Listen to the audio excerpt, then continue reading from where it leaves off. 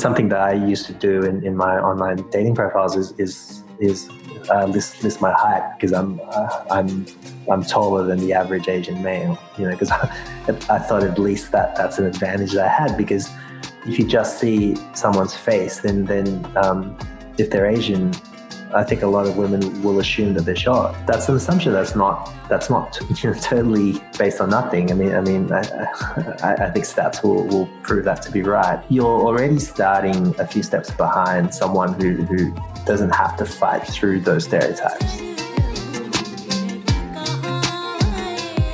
That's Christian Haramanau from Indonesia, and you're listening to Not From Here, a podcast that's all about the experience of being from somewhere else but calling Australia home. I'm your host, Isha Thapa, and I'm exploring the stories of immigrants who've grown up here, recent migrants, expats, or anyone who feels an affinity with another culture or country. Above all else, I'm taking a look at how being a mashup of two or more cultures affects your life for good and for bad. In this episode, I talked to Christian, who moved to Australia from Indonesia when he was 6. Christian's worked as a graphic designer and a video producer, but he's also a writer, and I wanted to talk to him after I read his piece in GQ magazine about the challenges of dating as an Asian man in Australia. Christian's article and this episode made me realise that dating and relationships are where issues of race and identity get confronted almost more than anywhere else. So keep listening to find out more.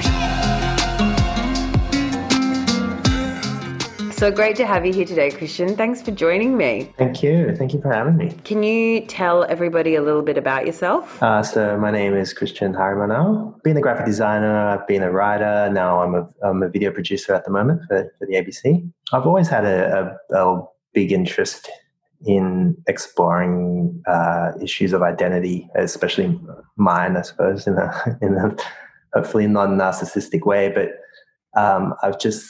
it's something I've always been interested in writing about, talking about. I think it's very hard to be an immigrant in Australia without thinking about it, because you can't really avoid it or run away from it. Yeah, totally. When did you first move to Australia? I came here when I was 6, so I came with my whole family, and I've lived in Sydney ever since. And you came from Indonesia, right? From Indonesia, yeah.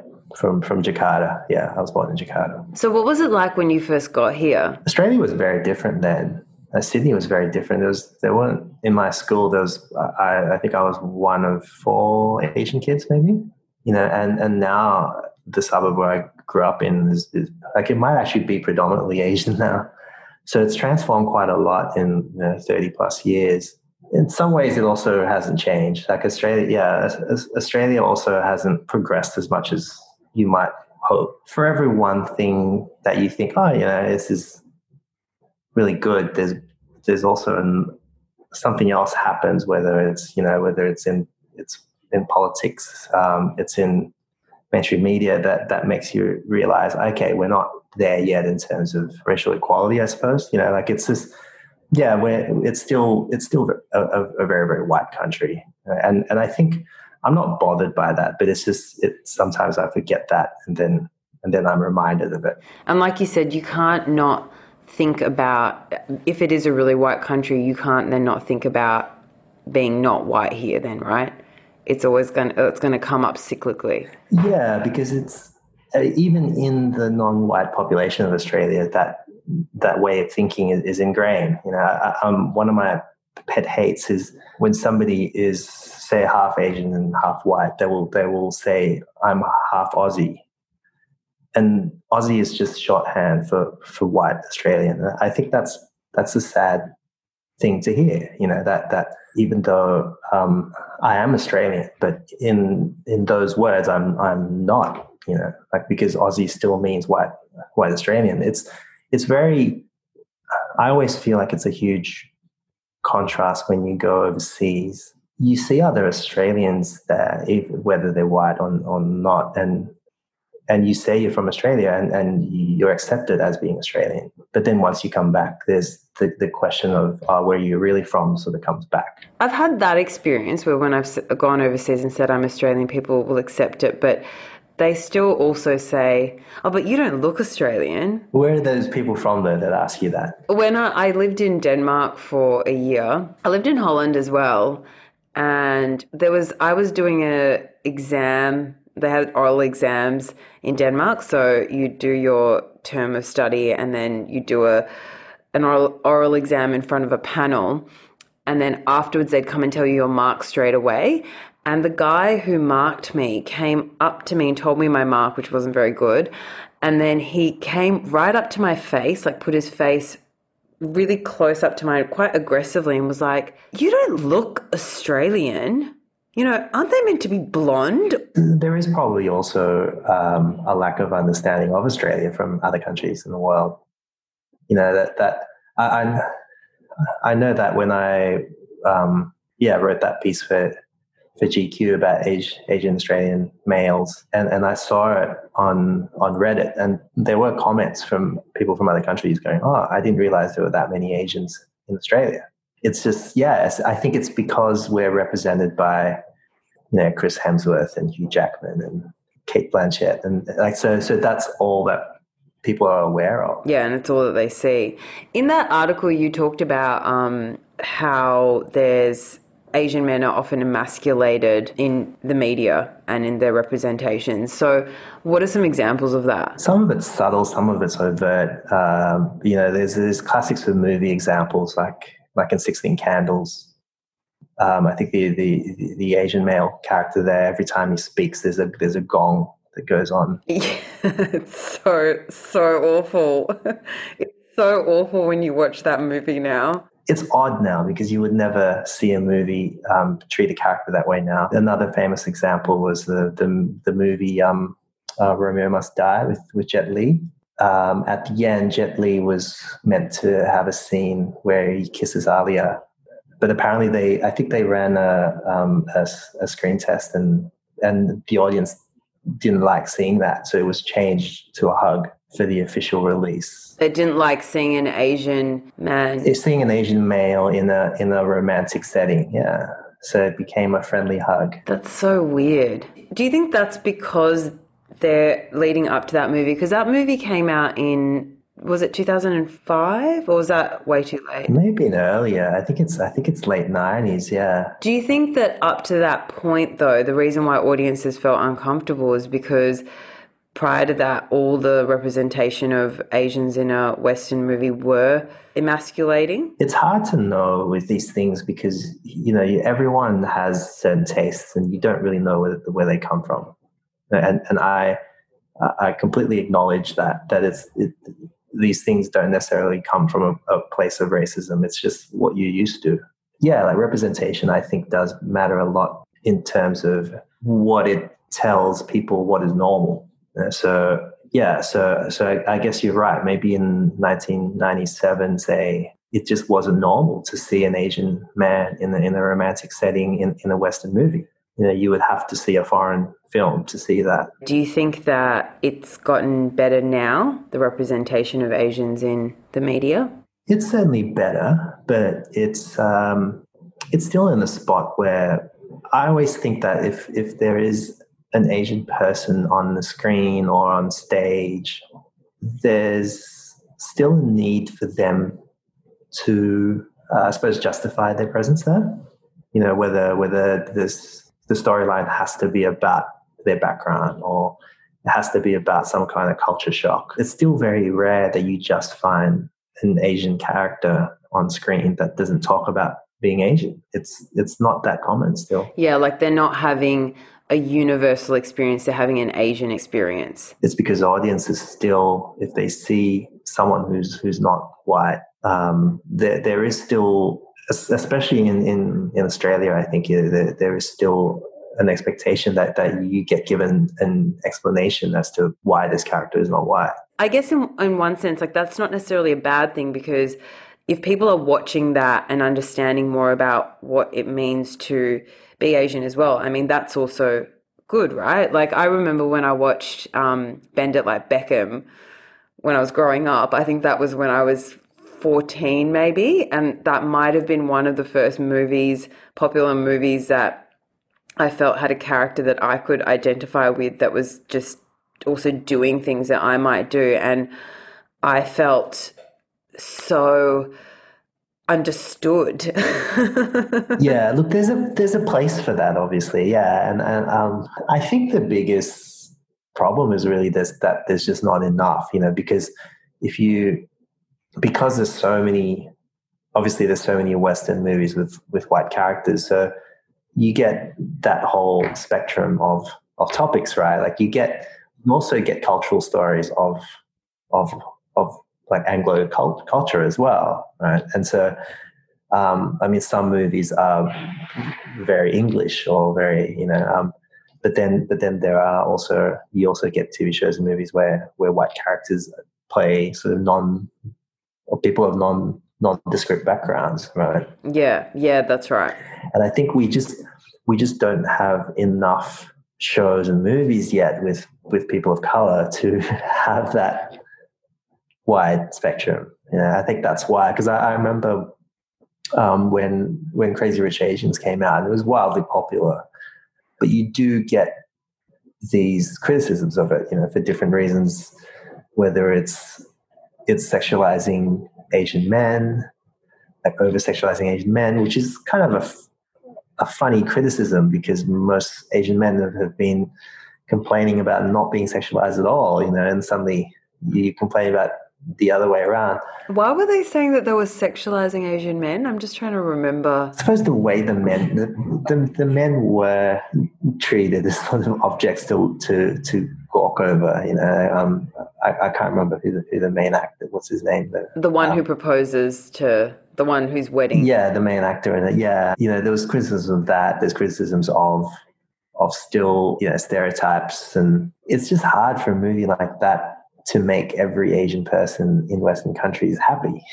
And I think that's the problem. We just don't have enough of them. If we had enough, then you wouldn't come across that. Like you wouldn't come across those criticisms because people could just go watch something else that they prefer to watch. Yeah, that's right. And it's like that movie had so much importance when it's just this kind of fluffy rom-com, right? I mean, it's interesting though that you mentioned a couple of Netflix shows there, and Netflix has actually done quite well. Recently, there's also that Never Have I Ever. Have you seen that show? Yeah, I watched it. In like 2 days or something. It was great. I thought it was great, and I really liked it.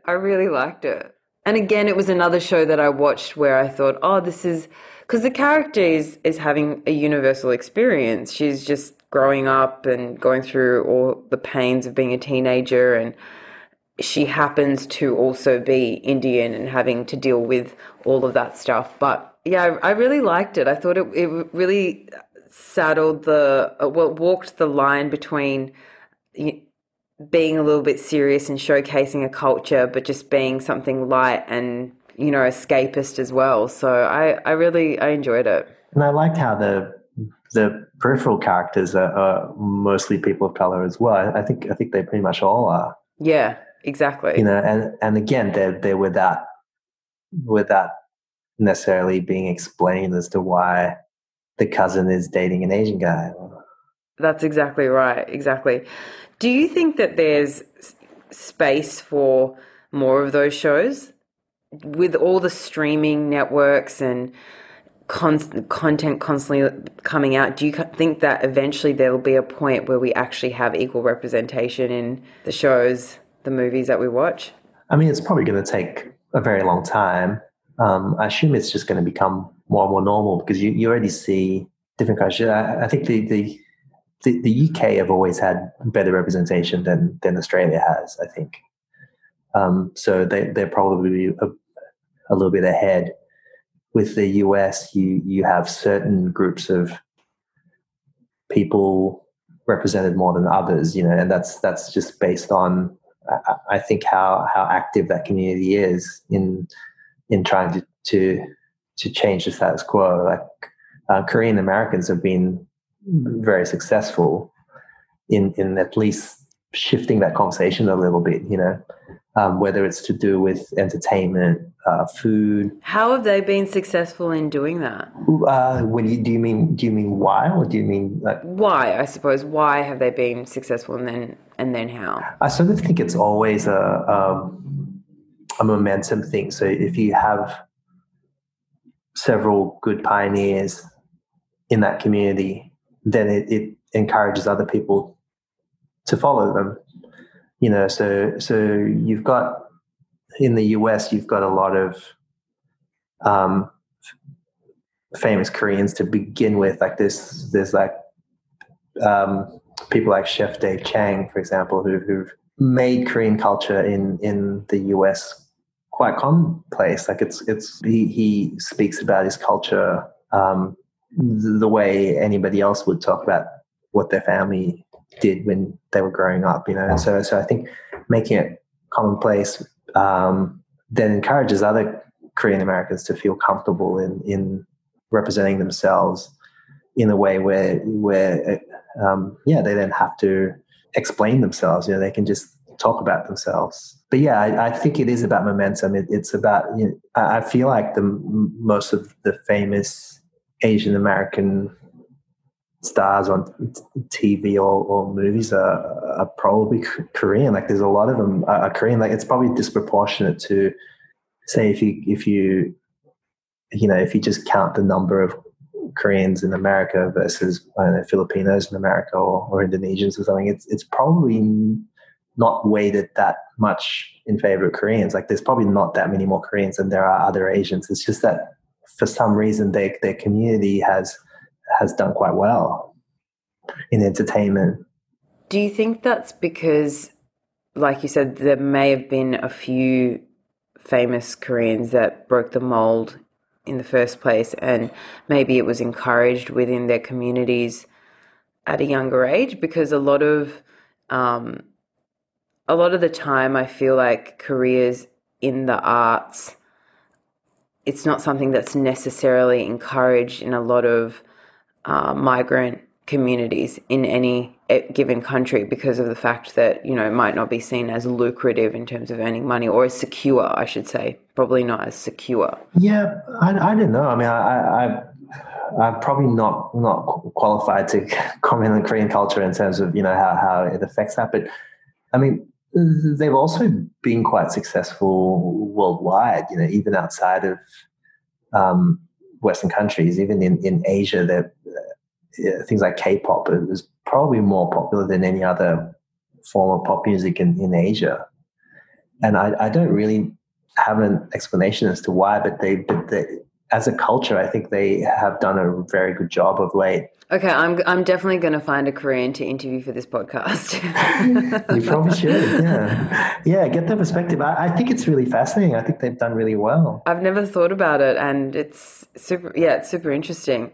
This is good. Now I've got something for the next podcast. But for this one, let's go back to the dating issue, because that was what led me to obviously contact you in the first place, because you'd written the article around dating as an Asian Australian. What were your general experiences dating? Ever since I started dating, ever since I was old enough to start dating, there's always this perception in the Asian community that there's a big imbalance between mixed couples that are Asian females and non-Asian males versus couples who are Asian males and non-Asian females. And I think that's still the case. Like I don't think it's changed a little bit, but it hasn't completely flipped or anything. It hasn't evened up. And I think as an Asian male, you do always, I would say you just have to work a bit harder than I think if you compared me with, I mean, not that you could actually do this, but if you got to my white counterpart, someone who had very similar, similar careers, similar personalities, maybe, I think I will always be at a disadvantage in countries like Australia and the US and the UK and other white countries. What were your experiences like when you were on I assume you were on the dating apps. Yeah, like it's not. I mean, some of it is overt. You know, that I did come across women who just plainly just told me, no, I don't date Asians, and that's it. And that's, you know, I mean, it's not really fair enough, but it is in a way. Like I just accepted that, but sometimes it's just not really that upfront, and it's. I think most people would like to think that they're not racist, right? And I think in the large majority of people that is true. I think, but you can be not racist and have subconscious preferences that are maybe not fair to certain races, you know. So and that's for the reasons that we've talked about already, whether it's representation or whether it's just what you're used to. I mean, let's take it off apps for now and online dating, but just in real life, in normal life, if I met a non-Asian woman, I felt as if I just always had to. I don't know. I think in a lot of cases they don't see me as a potential romantic partner from the word go. You know, as I said, I felt as if I had to work harder. Do you think that's got to do with what we were talking about before? The fact that what people have grown up seeing is subconsciously kind of rooted in their head. If all you've ever seen in movies or TV shows is this representation of an emasculated man, or, you know, someone who's being made fun of, that would stick in your head, right? On some level. Yeah, I think it is, but I mean, I also have to acknowledge. I mean, some of it is in my own head, you know, and in the heads of other Asian men, because we have grown up always thinking as if we're not on equal footing, and so some of it is on us as well. But why do you think you've grown up thinking that? I think because it's hard to not think that way when you've always been a minority. I think it's just hard. You stand out for not necessarily good reasons, you know. I mean, not good for you anyway. I guess the reason that I'm saying why, because, you know, you mentioned the point about being a minority, but you wrote about it actually in your article, but it's just everywhere. This OkCupid study that was done years ago, I think in 2014. I keep saying years on this podcast, and I'm thinking all the years are wrong, so no one should listen to my years. But yeah. But essentially, OkCupid did a study. It's close enough. Close enough, whatever, 2000 and something. OkCupid did a study and analyzed, you know, thousands and thousands of matches and messages, and out of everybody on the dating apps, Asian men were the least likely to get matched and then get messaged. And the way it was phrased, that on the dating totem pole, they were the lowest. And conversely, Asian women were on the highest, or one of the highest, on the dating totem pole in terms of getting matches and messages. That's the bit that I find, I don't know if the word's disturbing, but I just think that's why I start thinking, well, why? Is it because of those representations? And that's only because I was going down a rabbit hole of trying to make a link. It is, because there's always these stereotypes that just get perpetuated by how we're represented in popular media. You know, I mean, yeah, things like I mean, something that I used to do in my online dating profiles is list my height, because I'm taller than the average Asian male, you know, because I thought at least that's an advantage that I had, because if you just see someone's face, then if they're Asian, I think a lot of women will assume that they're short, you know, and that's an assumption that's not you know, totally based on nothing. I mean, I think stats will prove that to be right, but you're already on a back foot to begin with. You know, I guess there's much worse stereotypes like having a small penis and things like that, like, which has always been perpetuated in popular media. And Yeah, well, I guess there's not much you can do on a dating app to battle that stereotype. But you're already starting a few steps behind someone who doesn't have to fight through those stereotypes. I've actually always said that I do better dating in normal life than I do online. Well, I think most people would, right? Because people are actually seeing you in your entirety. You know, as opposed to relying on those unconscious and conscious biases. You know, it's easier to be racist when you're not actually being confronted with a real life human. You know, you're in your bedroom just swiping on your phone, but it is, yeah. And so starting off on that back foot, or at least because you said that it's not just you, but other Asian friends, male friends that you have, and you mentioned having to sort of push a little bit harder or break through a bit of a mental barrier. How did you do that? Did you have any methods, or was it just that you had to simply try harder, swipe more to try and get matches, play a numbers game? You do have to play a numbers game, and I think that's certainly true of other Asian men that I know who've been on apps. They just say, yeah, you just have to have this thick skin, and you do get rejected a lot, but then you give, you know, whoever gives you a chance, like you have to give them a chance, you know, like as in you have to be open-minded about, I mean, it's horrible to say, like, you know, you end up getting what you can get, but it is a numbers game. And that's why I guess, I was on those apps, was because, yeah, I mean, just have more chances to meet someone, you know, and I mean, that's one thing. I think I also started to get better. And this is probably equally bad because I think I started profiling people based on their, you know, photos and short profiles as well. But I think I mean, it's been a while now, so I can't really remember exactly what my subconscious criteria were, but I was able to identify better people who would give me a chance. Can you share what made you think someone would be more likely to give you a chance? It just became like a feeling that I got, you know. I mean, I think I'm too far out of the game now to actually remember. I think if I ever became single again, I think I would struggle mightily to get back on that horse. But it's like riding a bike. Don't worry, you'd remember everything.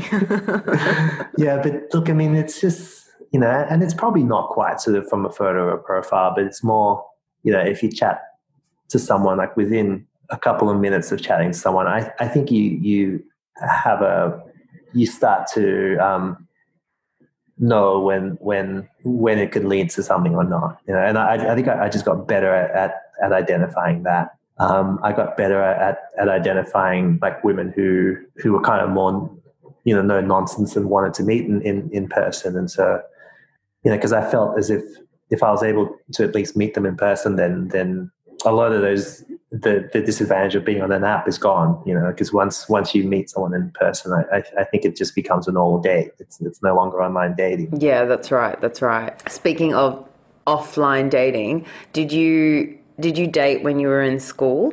In high school? Yeah. Not really. I mean, maybe like right at the end of high school, but more sort of more at university. And also, I mean, some of it's just practicalities because I went to an all boys school. So, you know, you're not going to meet that many. I did meet girls at work and that sort of thing, but it probably wasn't until uni and then more and more after that. I was probably quite a late bloomer too, so I probably dated a lot more as I got older, like in my, you know, mid to late 20s. So I think like was probably my most active time. What were your experiences like then? Because that would have been before online dating, right? It got easier and easier, and I think people in general did become more open-minded as the years went on. You know, I feel as if I can, when I was dating in uni, there were a lot less mixed race couples than there are today. You know, and I also found that when I was a bit older and I was dating younger women, like women who are a few years younger than me, are also more open-minded than women who are my age. So I'm talking about, say, like women who are, say, like 6-7 years younger than me are probably going to be more open-minded about um, dating an Asian man than someone who's exactly my age. That's what I found personally. But I mean, that wasn't even that long ago, really. I think things move quite quickly. I mean, I think things change quite quickly, and I mean, at the beginning, I probably sounded as if I'm rather down on the the way things are in terms of equality in Australia, but it's certainly improved a lot, and I've noticed, like when I was single, when I was dating, I've noticed it as the years went on. I mean, part of it is obviously also my own self-confidence probably went up, that's for different reasons. Because I guess when you're more established in life, then you're a bit more sure of yourself, and that's probably makes you more desirable. And these things are happening without me being conscious of it, But I think it was definitely true that people who are a little bit younger than me, I felt like were just more open-minded. Did you feel like you wanted to date within your own culture? Was it easier to date within your own culture? I suppose there's this belief that it's easier to date someone within your own culture, but that's only true to an extent. It's true if I was dating other Indonesians, but I think to group people as Asia and Asian is a very problematic term anyway, because I think culturally speaking, between my family and the Vietnamese family, it's very, very different. But there is this false, I certainly think amongst my Asian friends, there is this false belief that there's a commonality between all Asians, and there probably is to a degree, but it's not as big as people think. Like my wife now is a white Australian. Like our families don't have any problem getting on with each other. It's probably, if anything, it's probably easier than if I had married someone who was from a different Asian country to me. But because physically I and a Vietnamese person might look physically more similar, there is this false belief that our cultures are going to be more similar. And I'm not sure that's true. Absolutely. I couldn't agree more with that, actually. I think Asian people tend to get grouped. And I mean, I'm technically Asian as well, but, it's a different part of Asia, Southeast Asia. Well, I was going to ask you that about, I mean, maybe we can talk about that later, but how you feel about that? Like, how do you feel about whether you should or shouldn't be included in that Asian umbrella term? Well, I think that the reason why I'm not included, at least in Australia, because I know in the UK, Asian is Indian, and I'm not sure what Southeast Asian is in the UK. I don't know. Yeah, I don't actually know that either. Yeah. Yeah, I mean, I know here.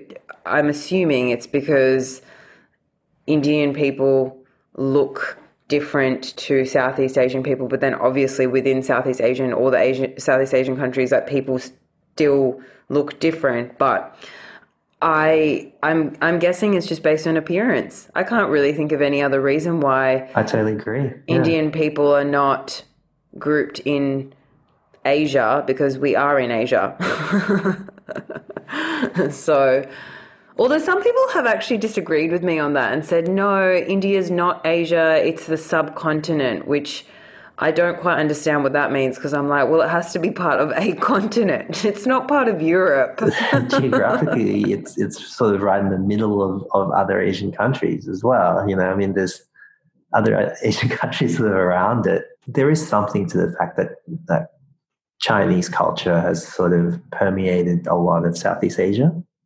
Like Indonesian culture is, even though the Indonesian people are quite different from the Chinese, but there's also a lot of Chinese in Indonesia, and that culture has seeped through, whether it's in the food, eating noodles and other foods that have been sort of bastardized by Indonesia, but that's where India's still very different culture. Like it has no basis in China, right? I think there's something to that because even everywhere, even Japan, Korea, like wherever you go, like China's kind of had a hand in there at some point in history that has influenced it, and it's so there is that, but that's a very, very small factor, I think.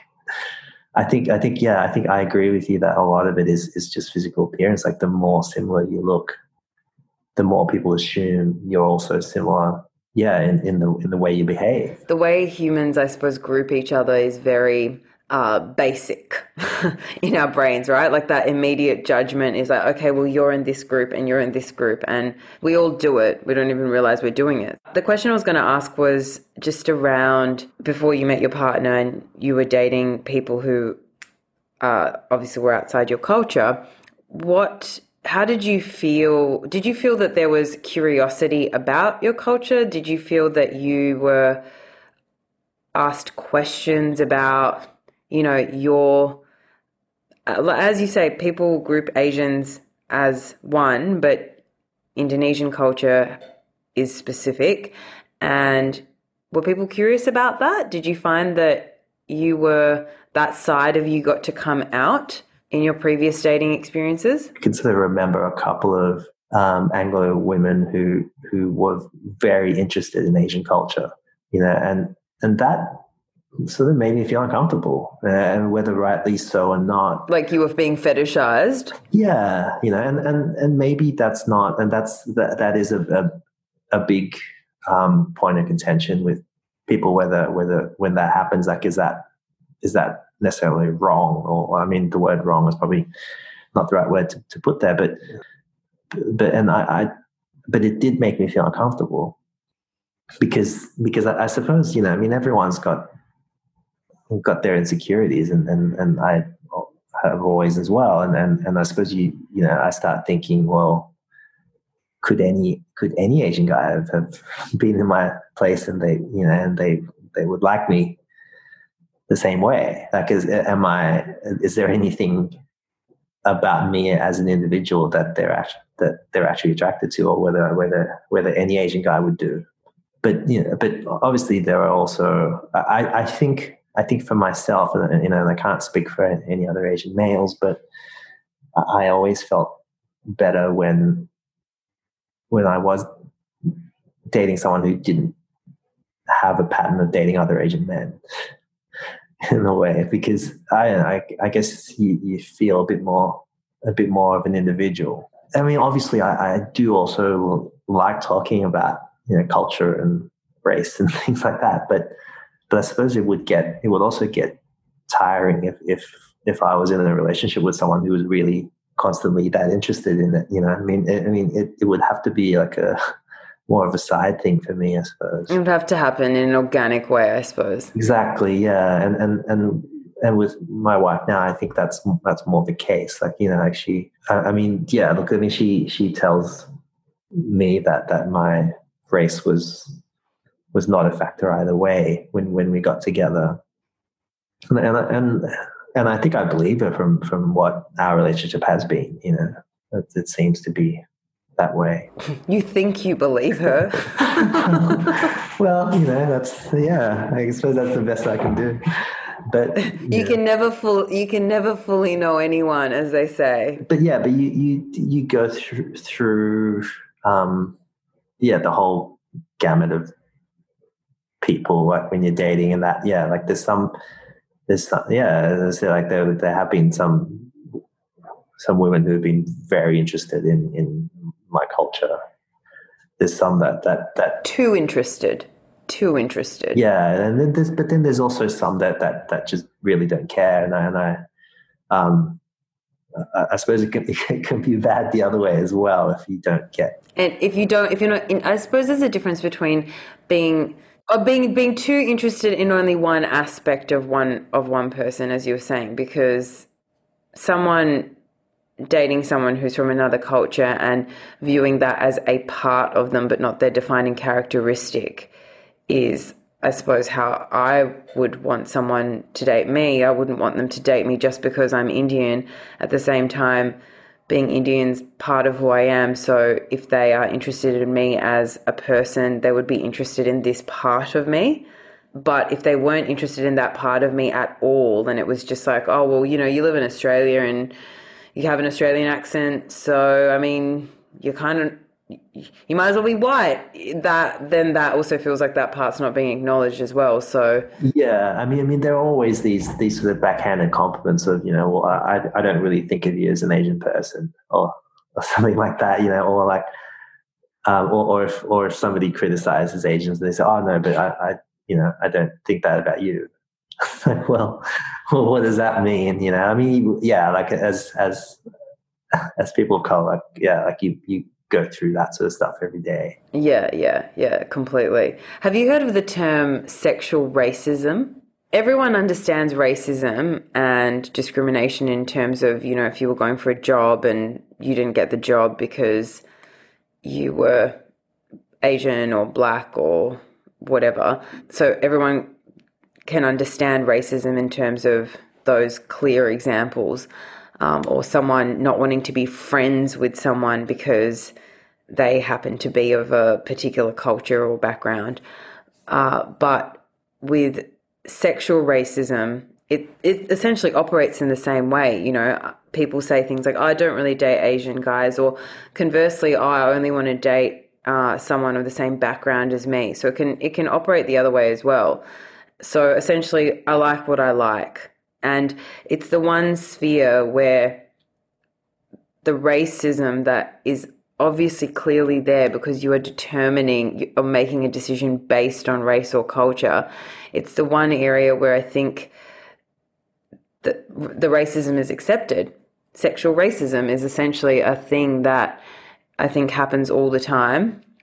And it's not just from white people to people of color. It happens within all different communities. And I just, what do you think about that?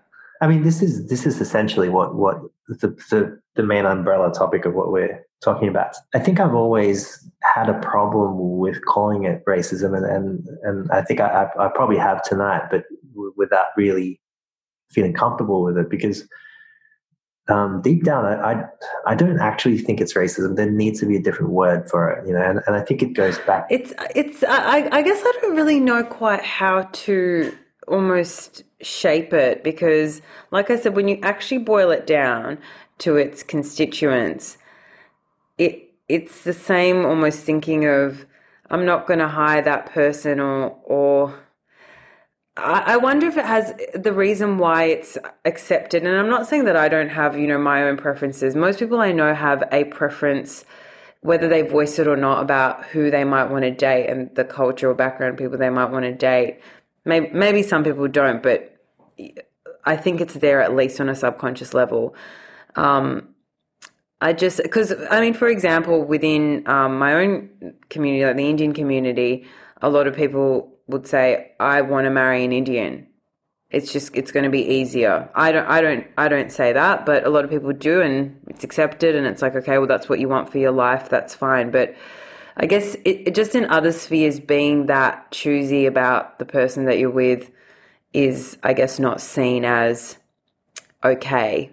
So I guess that's why I sort of have a bit of trouble getting my head around the concept. Yeah, and I understand it and I see it, but I still think it goes back to what we talked about earlier, which is just what perceptions of what is normal. I really think it goes back to that we all ultimately have a defined, like, baseline of what is normal, and then things that people that fall out of that are seen as either exotic or in a desirable way, or different in an undesirable way, you know, because everyone does have preferences, whether it's physical, whether it's a personality type, and also people do use stereotypes to judge people. We just have to, because otherwise it will take way too long to make any sort of decision in life. You make assumptions about how people will behave, and so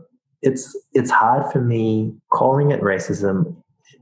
Ultimately, like loads it with kind of like something a lot more menacing than what it is. I think it's useful to see it in a way where, going back again to changing the way Asians are represented in popular media, and that is good because that slowly shifts a person's baseline. That's how I think this is going to change. Like we're not going to. There's no legislation or anything that could change this. Like this is a big cultural shift that has to happen very slowly, and eventually, and eventually people will just think of other groups of people in a different way. Like I mean, my example has always been historically. You always, when you find someone that's very different to you, then the differences that you have with someone who's not that different to you becomes less and less. Like, for example, when you only have dealings between the English and Irish, then there's racism between English and Irish. If you introduce Black people, if you introduce Asian people, then suddenly the English and Irish feel like they're the same, and it goes on and on. I mean, Asians have a reputation of being like the model minority. In the way, even though we might be seen as different, but we're sort of quiet. Like we don't really put up much of a fight. Like that's sort of the stereotype, I suppose. And so people feel more threatened by other minority groups, who might be more outspoken and more aggressive in different ways. So you always seen to be dissenting in some way. Yeah, maybe. Like it's very, I mean, it's very. Like I remember the Oscars like a few years ago when Chris Rock got up and did a monologue and talked about how there were no Black people being nominated, and there weren't any Black people nominated in the major categories. And his line was, well, Creed is a Black movie, but the only one who got nominated is a white person who was Stallone, right? Like Stallone's Italian. And in the history of the US, like Italians were also victims of racism, from like Anglo-Americans. Like I just find it interesting that I think it's just that baseline will always keep on shifting. Like, when it's just Europe, then there's a lot more racism between European countries. If you bring in other races, then suddenly Europe unifies. And it's, and I think the more normal, if we start making people see that a country like Australia is just made up of lots of different races, and then hopefully that will become the norm and that'll become the baseline. Is that what you're hoping will happen as your son grows up? He's only little now. Yeah. It's a while. It's a long while. 18 years. I think there's also the interesting reality that he'll grow up in that there's going to be a lot more mixed race people, right? And people who are mixed race. So you have, parents who are both mixed race. And so you have 4, 5, 6 races within one person. And I think the more that happens, it's going to be harder to discriminate based on the way people look. A completely different reality for them. Yeah, like I've always found it interesting that a lot of like biracial people will identify more by their minority half.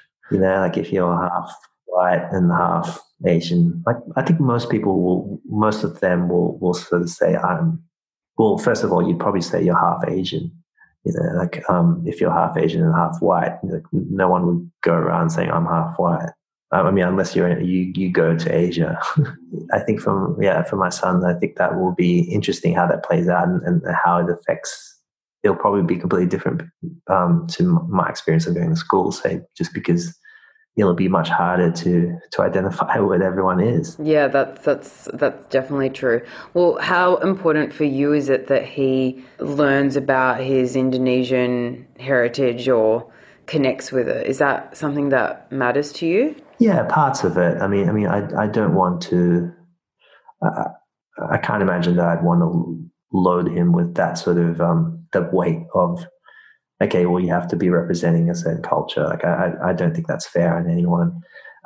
Also, I think it's because I'm not totally immersed in my own culture either. I don't really know what my personal culture is. It's a mix of things, obviously. Having lived in this country for so long, I mean, I would certainly want him to. Well, I already am teaching him a lot about the food because it's something that I feel quite strongly about.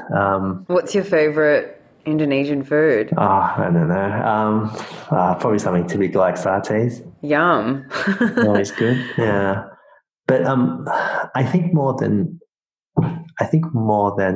that, I will probably place more importance, I assume, in him being just like a lot more understanding and respectful of different kinds of people, whether it's culture, whether it's faiths, whatever. I think I would just want him to be someone that isn't so tribal. Well, I mean, he has you as a dad, so I'm sure he's going to be fine. Hopefully, yeah. Well, I really enjoyed our chat. Did you get much out of it? I don't know whether I ever gave any definitive answers, because I think... Yeah, but that's a conversation, right? It's also reflective of your relationship with your culture. Like in that so much of it is subconscious that, you might sometimes think you believe something. You might just say something until you actually talk about it and think about it and actually maybe it's not quite that simple or whatever, I hope you enjoyed this episode of Not From Here. Talking about race and culture in the context of dating is always pretty interesting. As always, if you've got questions, comments, suggestions, I'd love to hear from you. Just email info@notfromhere.com.au. Thanks again for listening, and I look forward to having you with me next time.